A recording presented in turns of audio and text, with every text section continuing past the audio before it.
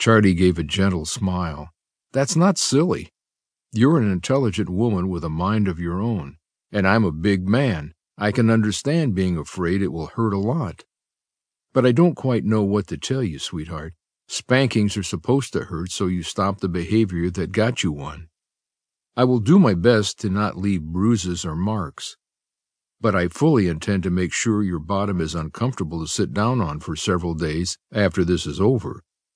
Lydia bit her lip, not happy to have part of her fears confirmed.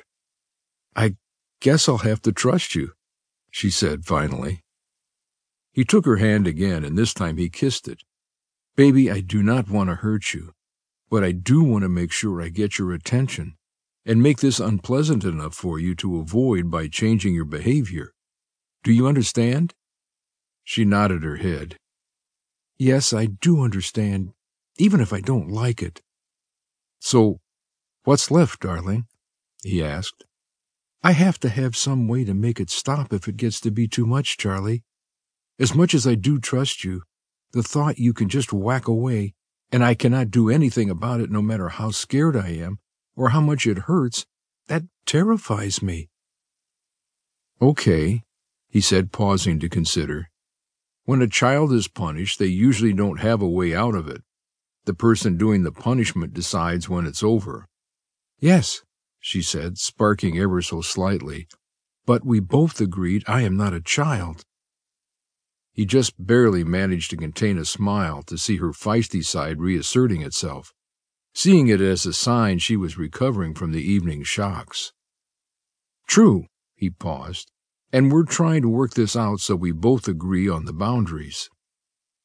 All right, I'll agree, he said, taking a deep breath, that so long as you don't abuse it, you can have a word that you use if you get so frightened you're close to hysterics, or it hurts so bad that you honestly don't think you can take it anymore. If you say that word, I promise to stop no matter what, even if I think you should be punished more.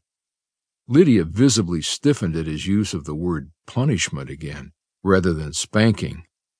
He noticed her reaction and said quietly, Lydia, spanking you is about trying to correct future behavior and punishing past behavior. The thought made her deeply uncomfortable, but as the spanking seemed more and more inevitable, she focused on those concessions Charlie had made, concessions she deeply appreciated.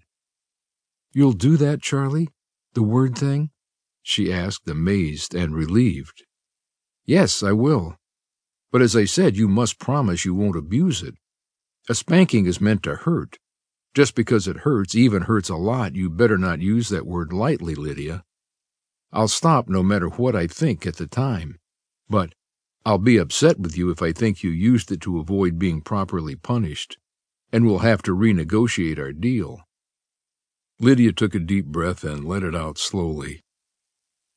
I promise I won't abuse it. I'll only use it if I get so scared it's more like panic, or if the pain is so bad I really don't think I can bear any more. It just kind of terrifies me not to have any way of stopping things, Charlie. All right, darling, I see how you would feel that way. He reached over gently and reached around her shoulders to pat and rub reassuringly, then stroked her lovely tresses. I understand. Is that it? Yes, she said softly. I have to know what the word is, honey, he said, grinning gently. She paused and considered. Churchill, she said. Churchill? He repeated, his usual baritone almost squeaking in surprise. And for the first time since Lydia came home, both burst into laughter. Where in the world did you come up with Churchill? He asked with a smile in his voice. It has absolutely nothing to do with spanking or anything intimate, and I thought it odd enough to get your attention even in the middle of, in the middle of this. I have to agree, you're right there, he chuckled. All right, Churchill it is.